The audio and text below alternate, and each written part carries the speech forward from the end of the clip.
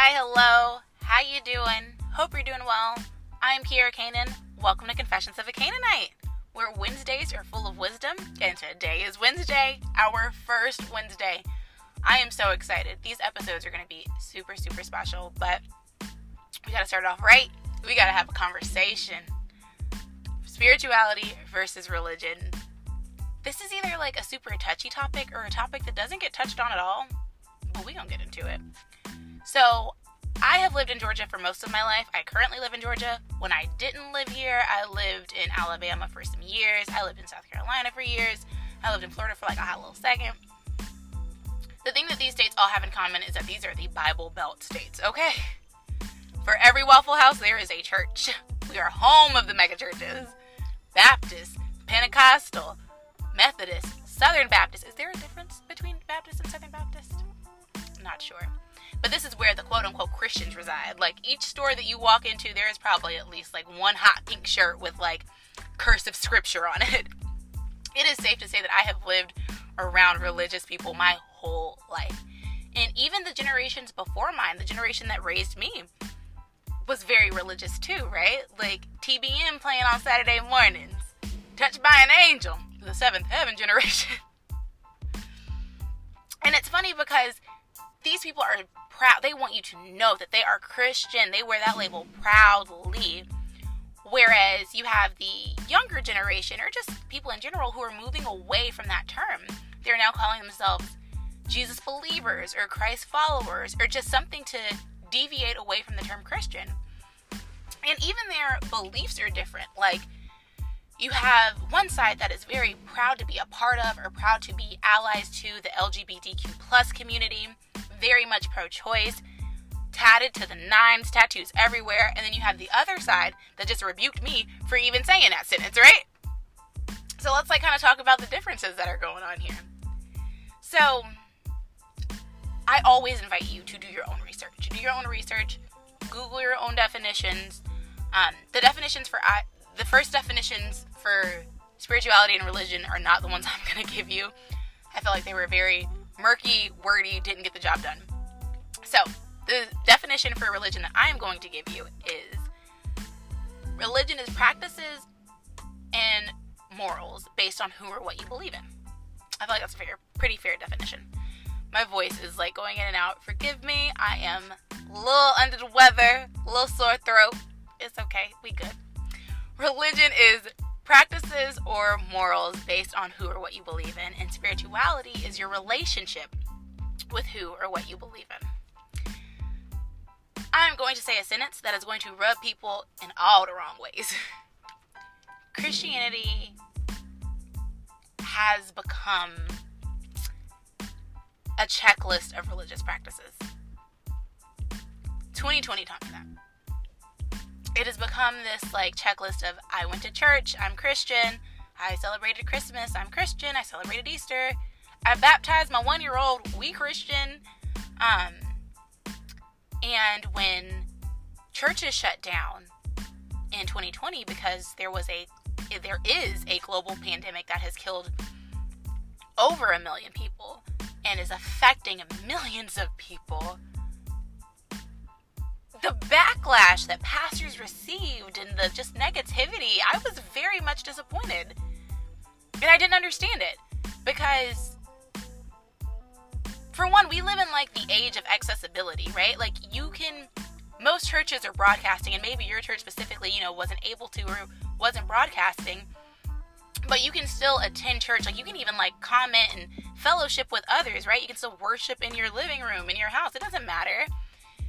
And still, people were legit going ham on pastors and their comments and whatnot. You need to open up the church. You need to believe in God and not science. And I'm God is the ultimate scientist. What?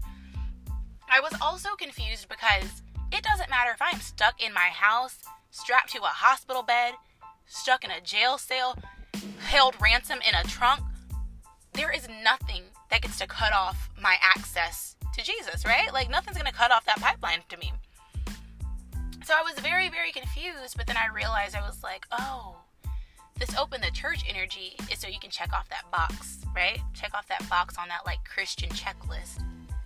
And I felt like a lot of Christians almost felt like if nobody sees me going to church, it doesn't count, which doesn't make sense to me personally. I hope it doesn't make sense to a lot of people. The cutest analogy that I can give you is, so my body type is very much, I can eat what I want to eat. Like, I can eat Steak and Shake Monday, Zaxby's Tuesday, Moe's Wednesday, whatever. And as long as I'm like somewhat active, I can still fit into my jeans the same way.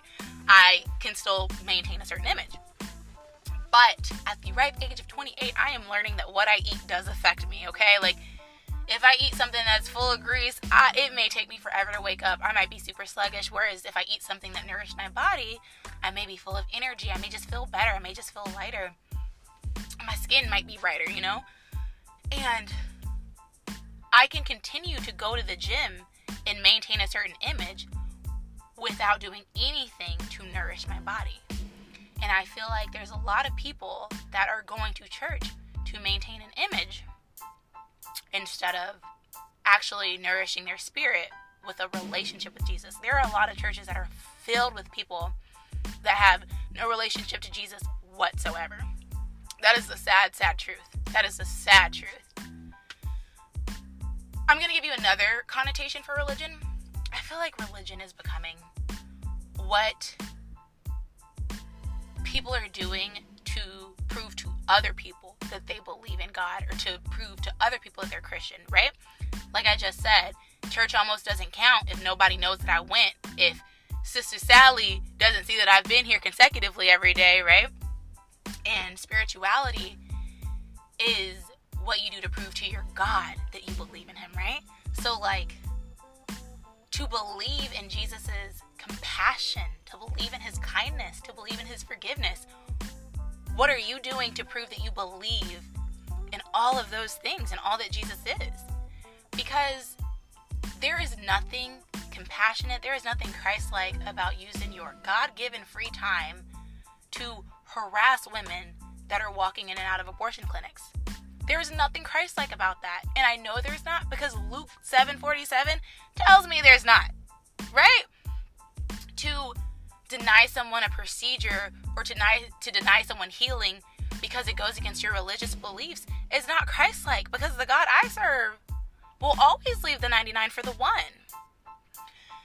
Everything that I ever talk about on Wednesday will be backed up by Bible, okay? So let's go to Luke chapter 6. We're going to talk about Jesus and the Sabbath day. Let's travel back to AD, BC, I don't know. A lot of yesterdays, as my niece would say. It is the Sabbath day, and the Sabbath day is a religious practice. It is oh, y'all, they honking over there. I don't know what's going on. So the Sabbath day is a religious practice. It is a day saved for restoration. You are instructed not to work, not to leave your house and like go shop or whatever.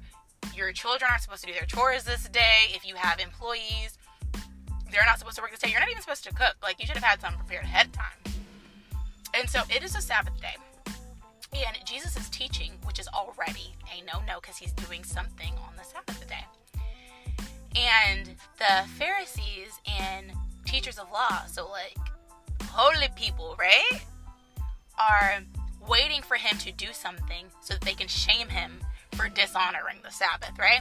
They're waiting to shame Jesus Christ himself. Y'all, what? Make it make sense. So there is somebody who is in need of healing. And he straight up goes to Jesus and asks for healing. And the Pharisees and the teachers of law are watching. And Jesus, you can't play Jesus. So Jesus literally goes, hey, stand up. Stand up. And he asks everyone, is it better to do good or to do evil on the Sabbath? Is it better to save a life or to destroy a life? And he proceeds to heal this man's hand on the Sabbath day. And guys, the Pharisees and teachers of law were mad. They were big mad. Like, they were really upset. And the next verse says that they sat around and thought about what they could do to Jesus. They wanted to punish Jesus for dishonoring the Sabbath day. What? Are you so religious that you would shame Jesus Christ himself? Right? Are you faithful to a religion that claims Jesus? Are you faithful to your relationship with Jesus? You answer that question and you adjust your life accordingly. But spirituality versus religion, I hope I did a good job. I hope you understood what I'm trying to say. If not, go read the book of Luke, y'all. No, seriously, I'm going to give you guys recommendation every single Wednesday because I do believe in you, like, furthering your own knowledge and doing your own research. And the book of Luke is my favorite book of the Bible. It wonderfully captures, like, Jesus' life from, like, birth to resurrection. And it captures a lot of the characteristics of Jesus. It is just a wonderful book. It is only, I think it's only 24 chapters. And these aren't, like, novel chapters that are, like, 20 pages. So, like, read a chapter a day. Don't worry about starting from Genesis. Don't worry. It's okay. Go ahead. Just open up and read Luke. I'm also going to invite you to church. Because I don't want anybody to think that I was shaming church or, like, saying that church is a bad thing. Church is not a terrible thing. I'm just saying it doesn't replace your actual relationship with Jesus. So some of my favorite churches: Transformation Church, Pastor Michael Todd. The Father's House, Orange County, Pastors Matt and Bianca Olthoff. And Hope City with Pastor Jeremy Foster. Y'all, they each have YouTube channels. They each are on anywhere you listen to podcasts. Go, if you do go, tell them I sent you. I'm kidding, I don't really care. But I want to know if you went, and I want to know what you thought of it. That'd be pretty cool. I'm also going to invite you to watch. I'm going to leave a link for this. It is a Key and Peele skit. Y'all, loosen up. It's okay. It is a very there's some cussing, whatever, but it is called Mary Madeline's Pimp, and it's just a really good representation of that time period. I genuinely invite you to watch it. Pay attention to all three characters. Pay attention to Jesus, pay attention to Mary Madeline, and pay attention to Pimp, y'all. It's a good little watch. It's only like a minute long. I'm gonna put the link in the description. I'm sorry, my voice is like going in and out, and I'm like kind of getting a little tired, so my energy is running low, but that's okay. Lastly, I invite you to read Upset the World by Pastor Tim Ross. It is a book that talks about relationship with Jesus, which is what I believe that spirituality is. So, I have a outro, y'all. I thought of one. Okay, are you ready? Life is a conscious decision. Go be a good person because you can. Mic drop. Mic drop. Guys, I will see you Friday. Friday's gonna be fun, right? I'm not gonna motivate you. Maybe I will, who knows? But I'm not gonna make you get in your feelings or make you question life and spirituality and whatnot. We're just gonna have a good time. So if you like this, if you enjoyed this, comment, like, subscribe, review, send me some love, send me a hug emoji, send me some cough drops, pray for me. Y'all, I will see you guys Friday. Have a great one. Bye!